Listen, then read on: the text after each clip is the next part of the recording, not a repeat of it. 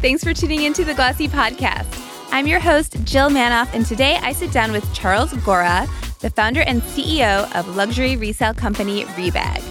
I wanted to dig into how Rebag is differentiating itself in the crowded resale market, whether that's attracting sellers, ensuring authenticity, or meeting customers where they are, including the mall. Stay with us.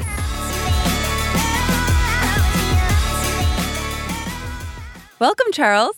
Hey, Jill. I can't believe you haven't been on the podcast. I know, me too. Happy to be here. Happy to have you. I know you well. I feel like this will be fun. Thank you. Thanks for inviting. Of course. Okay. I'm going to just jump into your business concept. Resale, handbags, luxury handbags. Tell me. Yeah, Rebag, we're a 5-year-old company, started online here in New York, where we buy and sell luxury pre-owned bags, basically Louis Vuitton, Hermes, etc. And we buy them up front. So it's pretty easy to execute, and then we sell online as well as in our 9 physical locations. Yes. Oh my gosh. I remember, I've only been in New York for 3 years, 3.5. I remember when you launched, I remember there was, you were all over the bus stops, out-of-home ads. Correct. That must have been maybe 3 years ago. We did a big sort of metro, taxi, outdoor ads over New York. Correct. Yeah. Was that the main launch the launch strategy? That was a big deal. Yeah. It was actually more of a couple years into the business, but it's probably the first time we hit some decent scale. Totally. Are you doing that again? Have you Not revisited? Not really. Right now, we spend a lot of time on physical retail. We did a bunch of other more tailored approaches. How many stores do you have now? Now it's 9. 9. Yeah. Okay. How many are in New York? So we have 3 Manhattan and 1 in Garden City, New York. Got it. How many are to come? Many more. We have 30, I think, is our medium-term goal. Sort of for the, another 5 or 6 per year, for the next few years. Amazing. And will those be big cities? Are you going to where your customers are? What's the strategy there? Yeah, we're doing a few things. I mean, right now we have 4 in New York, 3 in LA, 2 in Miami. So we started with the big hubs, if you will, not too surprisingly. That being said, there's many important, states and cities where we're not. Some are very obvious, around Texas, around Chicago. Pretty much the goal is to be, in the next 2-3 years, we want to be in the main luxury ecosystems around the country. Yes, I feel like you're a unique beast where it's like, I hear that brands are using physical retail either for, marketing or obviously a sales channel. But you need this channel because people are also coming to get maybe their bags authenticated or to trade them out. How would you describe the role of retail for you? Yeah, our stores are definitely unique. For sure, they sell product, obviously, like every other retailer, in particular high-end product, which people like to experience in physical settings.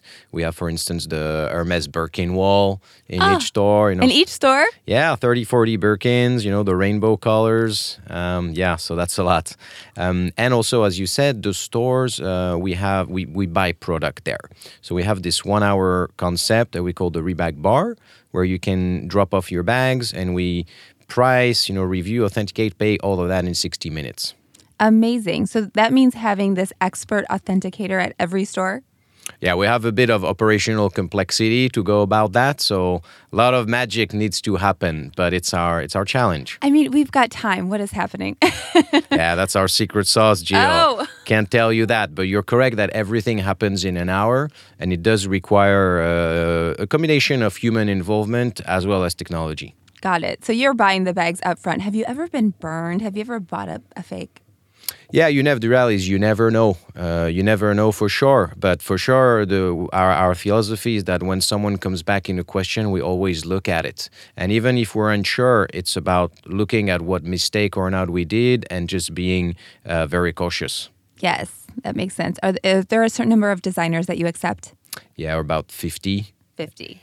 Got it. And just bags? Yeah. No plans to expand? Just bags, bags as well as small leather goods. We're looking at a few things, but, we'll see later on. But right now, it's our core business. Got it. I hear it's really competitive for sellers, especially in the luxury market. Luxury bags. I don't know that, I like to look at my bags in my closet and just have them, even if I'm not carrying them. So is it competitive only for the sellers as there are competitors in the market, the Real and others? And also just like convincing women to sell their bags and not just hoard? Yeah, it's not really different than any other business. There's different value propositions, there's different executions, and we try to focus on our sales. I think the key point there is that the market is huge.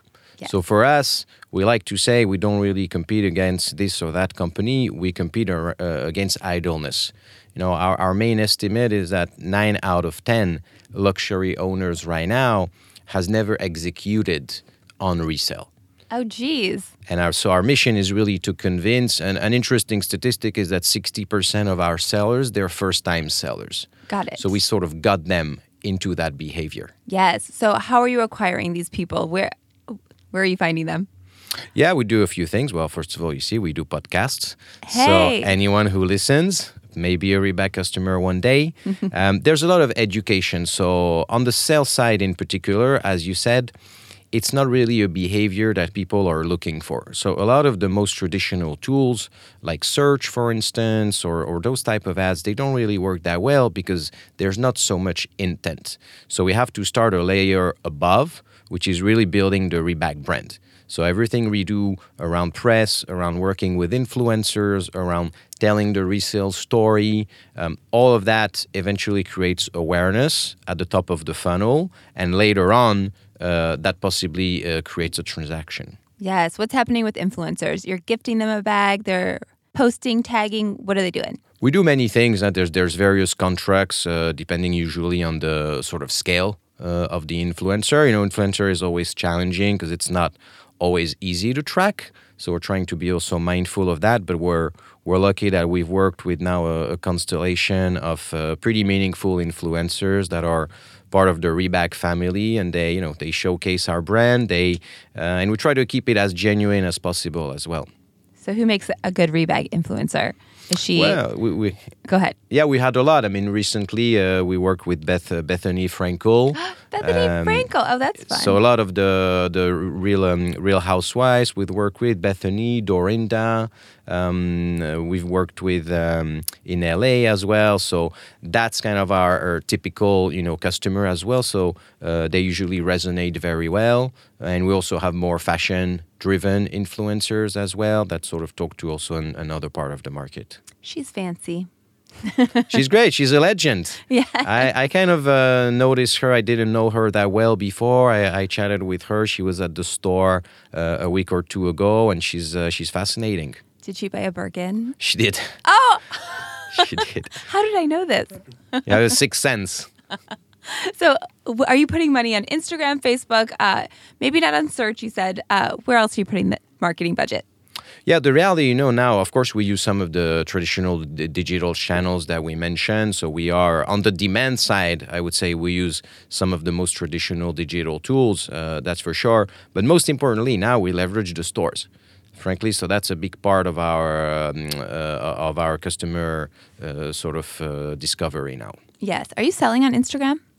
We are not. Yes. We are not, but we are looking into it. There's this new feature that they launched, which right now there's a few advertisers that are on. Supposed to be released later this year for broader use. So for sure, we'd want to look at this. What is it? Is it exclusive to resale companies? No, I think it's right now it's in beta. Exactly. So right now you can actually check out through the beta version inside of Instagram. Yes. So I know of a few brands that are there. It's pretty new. Yep. So they're just kind of figuring it out, but I expect this to be there, within a year, and it's could be game changing for e-commerce in general. Totally. So right now, between online and in your stores, what's the breakdown of sales? Yeah, it's about maybe 20-30% is in the store. So we're still, largely a digital company. Yep. And why are people selling their bags to you versus others? Yeah, there's a few reasons. The main one is that we purchase the product upfront. Yes. So I think that really sets us apart. It's really most or the vast majority of companies out there, they're either peer-to-peer websites where you have to do a lot of work, or they're consignment-based. Yes. We triangulate for time. So again, in our stores, it's in 1 hour. Even if you do it online, we have now our automated software, which is, we'll talk about, which is instant. So our value is if you want to get things now and seamlessly, that's kind of what we offer. Yes. I don't know if this is what you're talking about, but tell me about Claire. This was a recent launch. When did Claire launch? We launched in October, so about 4 or 5 months ago now. Okay. And was that a game changer? Yeah, it's quite immense, actually. So just to set the scene, what CLAIR does, it's an acronym. It's Comprehensive Luxury Appraisal Index for Resale. Basically, what it does, it's the equivalent of Kelley Blue Book for cars. So now you don't have to submit pictures of a bag or anything. It's basically a database. Yeah. It's a live database that you can query at your leisure. You say, I have a Louis Vuitton, I have this bag, that model, like literally 3-5 clicks, and we tell you right there, this is how much we pay. That's awesome. And am I right that you want this to kind of be an industry tool, industry-wide tool? You don't care if other resale companies use it. Who gets access to this? Everyone. So it's free. Yes. It's Is free. it online? I can look at it now and look at, I've got a Chanel bag. What is it worth? Absolutely. So it's on rebag.com in the sales section. It's also on our app. And you're correct. It's available for free to anyone. And that's actually exactly the purpose. It's because this industry has been largely opaque for a while, where everyone has been hanging on to their data, their knowledge, and that creates sort of disparity of knowledge. And we try to reverse that. And we've consolidated that data over the last few years, and now we're making it open. And we think that has a value, and it's getting interest just for the sake of learning. Yes. And it's on your site, so maybe people will shop while they're there. That's kind of the point, is that if you come for this data point, maybe you'll sell, maybe you won't, but somehow you'll be engaging with Rebag. Totally. That makes sense. Were people taking advantage of the pricing? Maybe a bag is rare. Nobody will know if we jack up the price. Or I don't know. Why is this tool needed? There's been no consistency, or pretty much people are just comparing what what other companies are selling. Yeah, it's very bags difficult for. to have benchmarks. So the only thing people or consumers usually know how much they paid retail. Yes. And then it's very hard to track down, first of all, what is it that you own from a technical perspective and how much it's worth in the resale market. And so instead of going after anecdotes, we consolidated that in a centralized way. Got it. Other than press, how are people finding out about CLAIR? So CLAIR, we've done obviously some advertising and influencer work about it, but it's something that largely people find when they engage with us. Also in the stores is something that we leverage as well. Great. What are you finding out about traffic? Do you know that other companies are using it? We don't know for a fact. Obviously, we're tracking usage. We know there's certainly super users of CLAIR. Yes. Right? So there's people who do a massive amount of queries, and that's totally great. Totally. Let's talk fundraising, because I know that at some of your stores, maybe CLAIR launched in sync with some fundraising. What was your last round? What's been your approach so far? Yeah, we closed the last round in January of 2019, those 25 million round from a firm called Novator, as well as General Catalyst, who's been with us for a while now. Certainly that puts us in a very well capitalized position. We're trying to be pretty efficient. Right now there's a lot of debate in the markets about growth versus, profitability. And it's somehow re-rating towards more of the profitability. Yes. So we're definitely trying to be mindful of capital. Cool. So are you all set for a while? We are. We'll see. Probably we'll need something small at some point. But we're trying to run the company so that we don't need infinite amounts of capital. Yes. How large is the company in terms of people, staff? We're about 100 people now, and another maybe 40, 50 people in our retail stores. Got it. And how many of those folks are data experts, data folks? Yeah, it depends. Our whole tech team is about 20 people. Yeah. So that's pretty much where all the CLAIR magic happens. Totally. Have you thought about teaming with have you done anything official in terms of a partnership with a brand or maybe with a retailer? We're hearing that more and more. Yeah, there's a lot of action in the space. At this stage, we do not have anything official. Certainly, we're in talks and everyone's talking to everyone. There's been a lot of news recently, which I find is very exciting. These are things that we've been talking about for a while. And the more you see stores and brands partnering with resale, the more it's going to become legitimate. Yes, absolutely. There's no desire to hit the sneaker market. It's so sexy right now. Yeah, it's very hot. Oh, for sure. There's a lot of sneaker companies, so there's not too much we can add there. Totally. Got it. Talk to me about this store right here. Next door we've got World Trade. What do we call it? Oculus. Exactly. Westfield, World Trade Center, Oculus. Yeah. Talk about like that location in particular. I mean, easy access for me, but why does that make sense? Talk to me about the mall location. Are most of your stores in malls?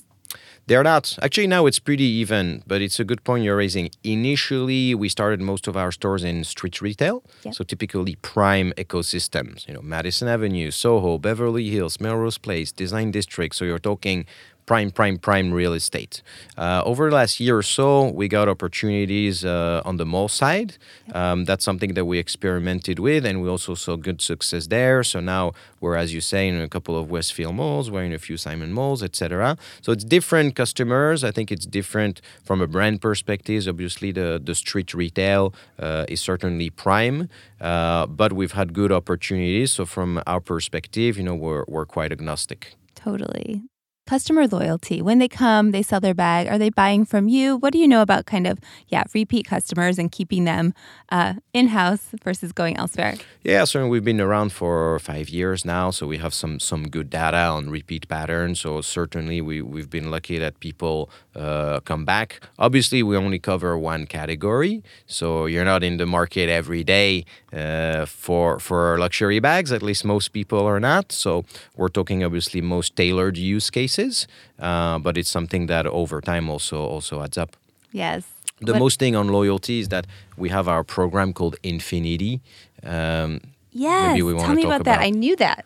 Yeah, so Rebag Infinity is a program we launched maybe a year and a half ago, where basically every bag we sell at Rebag online or offline, we guarantee that we can buy it back within 6 months for at least 70% of what you paid inside credit. Obviously, lots of footnotes, assuming it's in the same condition, etc.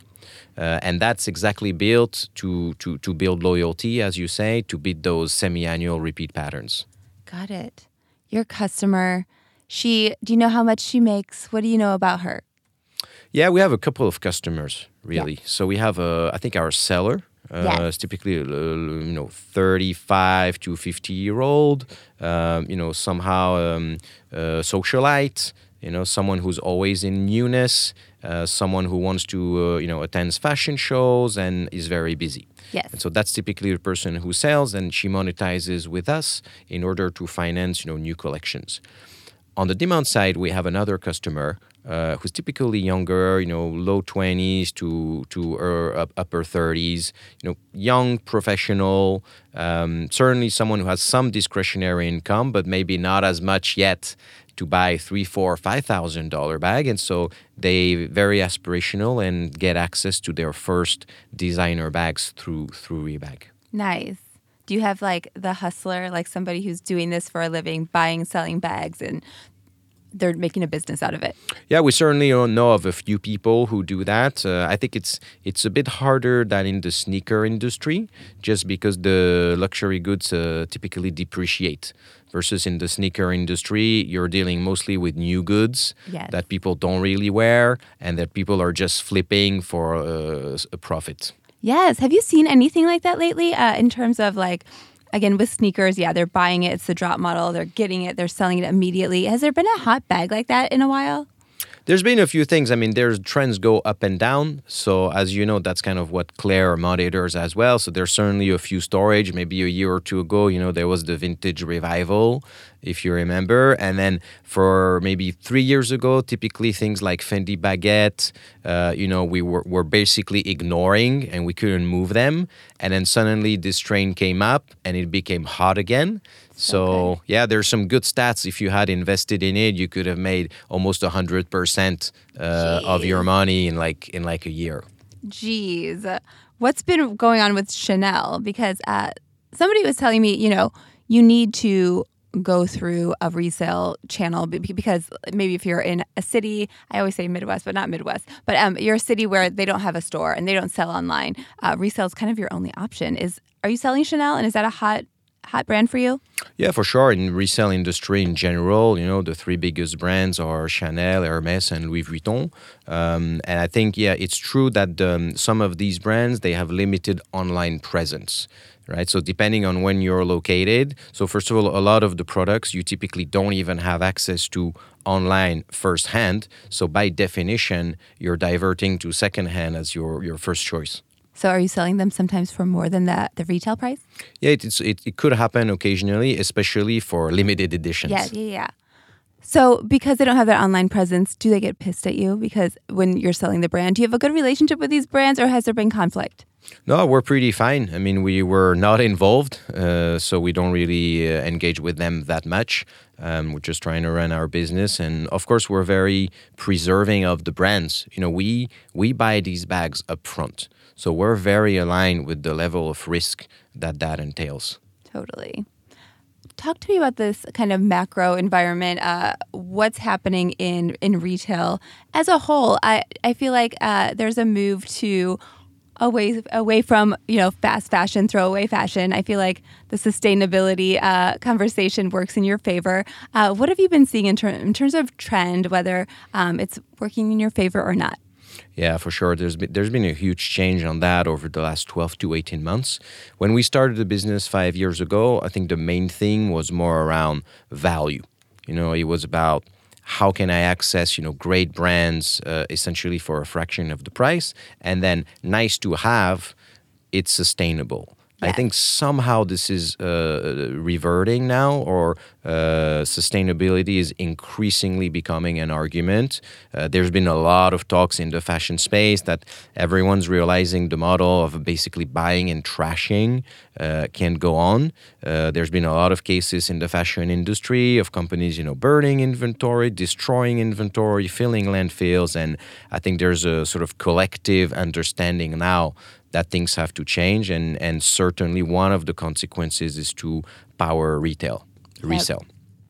Perfect for you. Between the other brands, retail resellers, do you think that, is it competitive if more kind of come onto the scene? Like you said, there's, a lot of luxury shoppers who aren't selling yet. Maybe they never will, though. So anyway, is that a threat that, because it's becoming a hot category, more competitors are entering the market? Yeah, that's in every market. Every market that's attractive attracts competition. Smartphones. You have Apple, you have Samsung, and you have many more, and they're all multi-tens of $billions of companies. So it's not so much about competition; it's about what's kind of the size of the opportunity, which we think is anything you see now is microscopical compared to what's gonna come.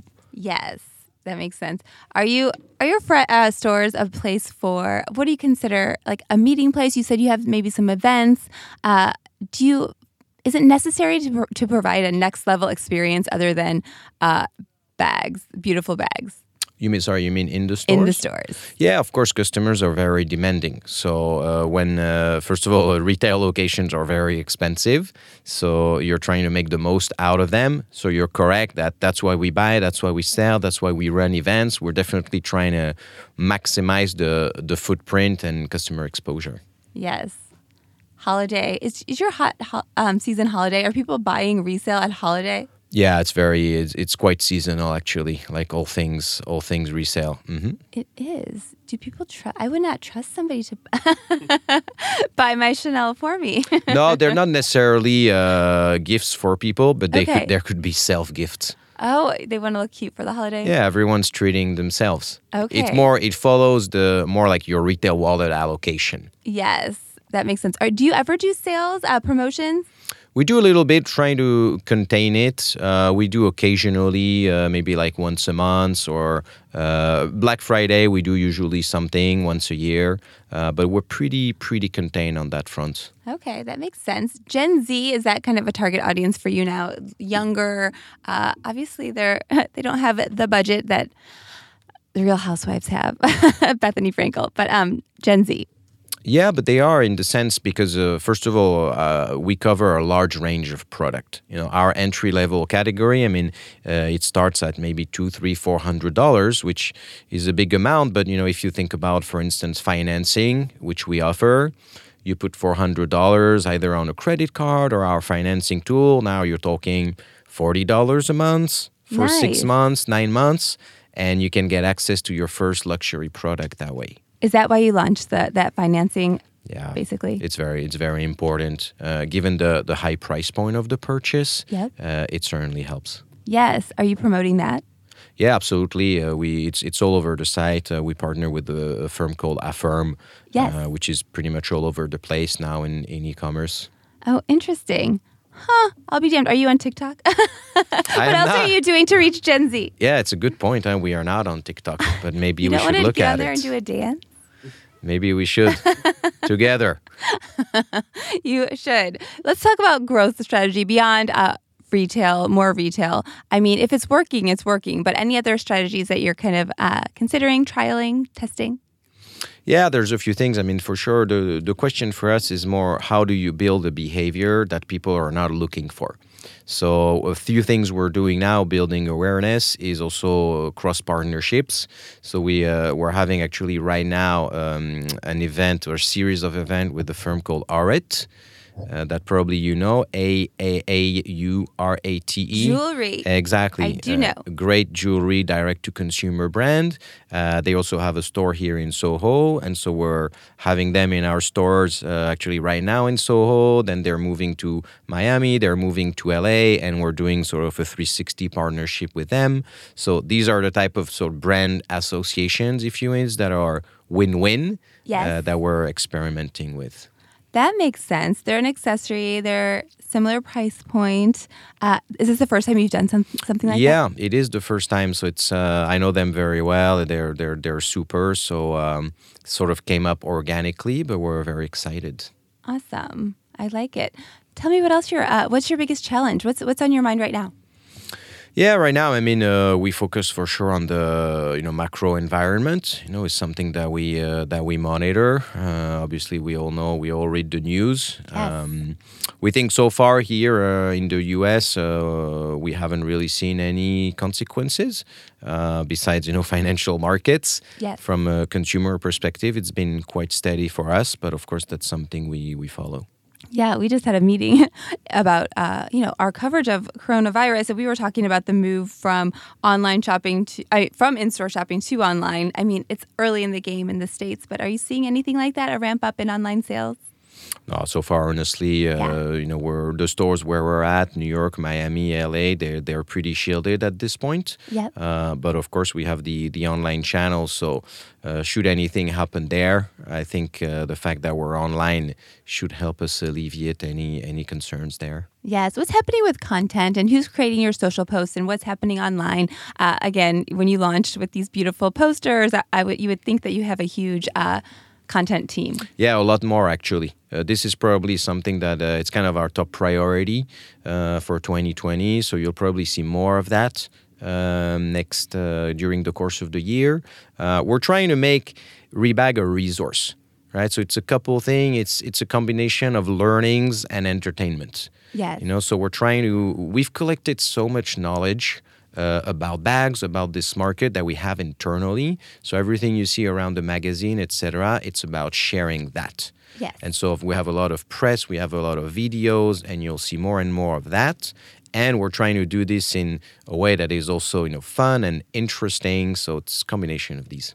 Got it. So how many people are working on this? Yeah, we have a few. Maybe right now it's 5 or 6 people, I think, who are quite focused on that theme. Yes. And those videos and such, are you on YouTube? Where are they rolling out? Yeah, right now our YouTube is pretty small, but it's nascent. So we have maybe 10 dozen of videos on there. We're also on IGTV. Yep. So fairly new for us, but it's definitely something we're excited about. Yeah, you've got a complicated business here. So to be able to say, we've got this Claire Kelly Blue Book, and we have got this authentication that's next level. And so much storytelling, I guess, needs to go into selling your company as the one to choose, I guess. how do you go about that without it being too content heavy? Is there a fine line, or what's the balance? Yeah, I think a lot of that has to do with building expertise and trust. So it's about, the more we put out there in terms of this is what we do, this is how we do it, this is how this is made, this is our process, and then you put that content out there, and sort of that's what creates the trust. These are very high quality, high end products. So consumers think very carefully when they give access to their closet to someone. Totally. To offer that luxury experience, is everything down to the detail, the packaging? Are you putting a lot of investment into that? What else goes into that experience? Yeah, it's a lot. I mean, it's a combination of digital and offline. So I think when you're in stores, it starts with building the luxury experience there. What are we telling you when you get in? How are we guiding you through the product? How are we showcasing the product? Do we wear gloves? Do we not wear gloves? What words do we use? Do we not say secondhand? Do we not say pre-owned? These are very specific things. They seem like detail, but they add up to construct what we call handbag heaven. Oh, I want to go there. It's just there. West Broadway. Do you wear gloves? I wear gloves when I touch the Birkins and Crocs in particular. Oh my gosh. 30 bag wall. What? Stop. So what's the most expensive bag in this World Trade location? I'm not sure specifically at World Trade, but currently we have a Picnic Kelly, I believe, that's over $60,000. So if you want to buy it, please do. Do people come in with security and walk out with their bag? Not too much, but we do have security, though. It's actually a pretty big concern. In every store, we have quite a best-in-class security guards systems. It's pretty heavy. That's interesting. I wouldn't doubt it. Makes sense. What else? If you had to hire your next hire, who would you bring on board to kind of help take it to the next level? That's a great question. I mean, I would start with technology. We have a wonderful CTO, Jay, but we're always looking to build in and bringing the new and latest sort of frameworks and tools, and that's how we stay ahead of the game, really. Yes. What technology would be it? Like something that would make for a more personal experience, a more seamless experience? What are you looking for? Yeah, everything we work around is a couple of themes. One is immediacy, right? So anything that helps us shortcut the time you need to get a quote, that's something that we love. Yep. Anything that enhances the experience, that's also something that we love as well. Handbag heaven. I think we're going to call it a day and go to handbag heaven. No, just kidding. Thank you, Charles. This was fun. Thank you. Bye. That's all for this episode, which was produced by Pierre Bien-Aimé. Our theme music is by Otis McDonald. Please head to the review section on iTunes or wherever you're listening to this podcast to give us a rating and tell us what you think. Thanks for listening to the Glossy Podcast.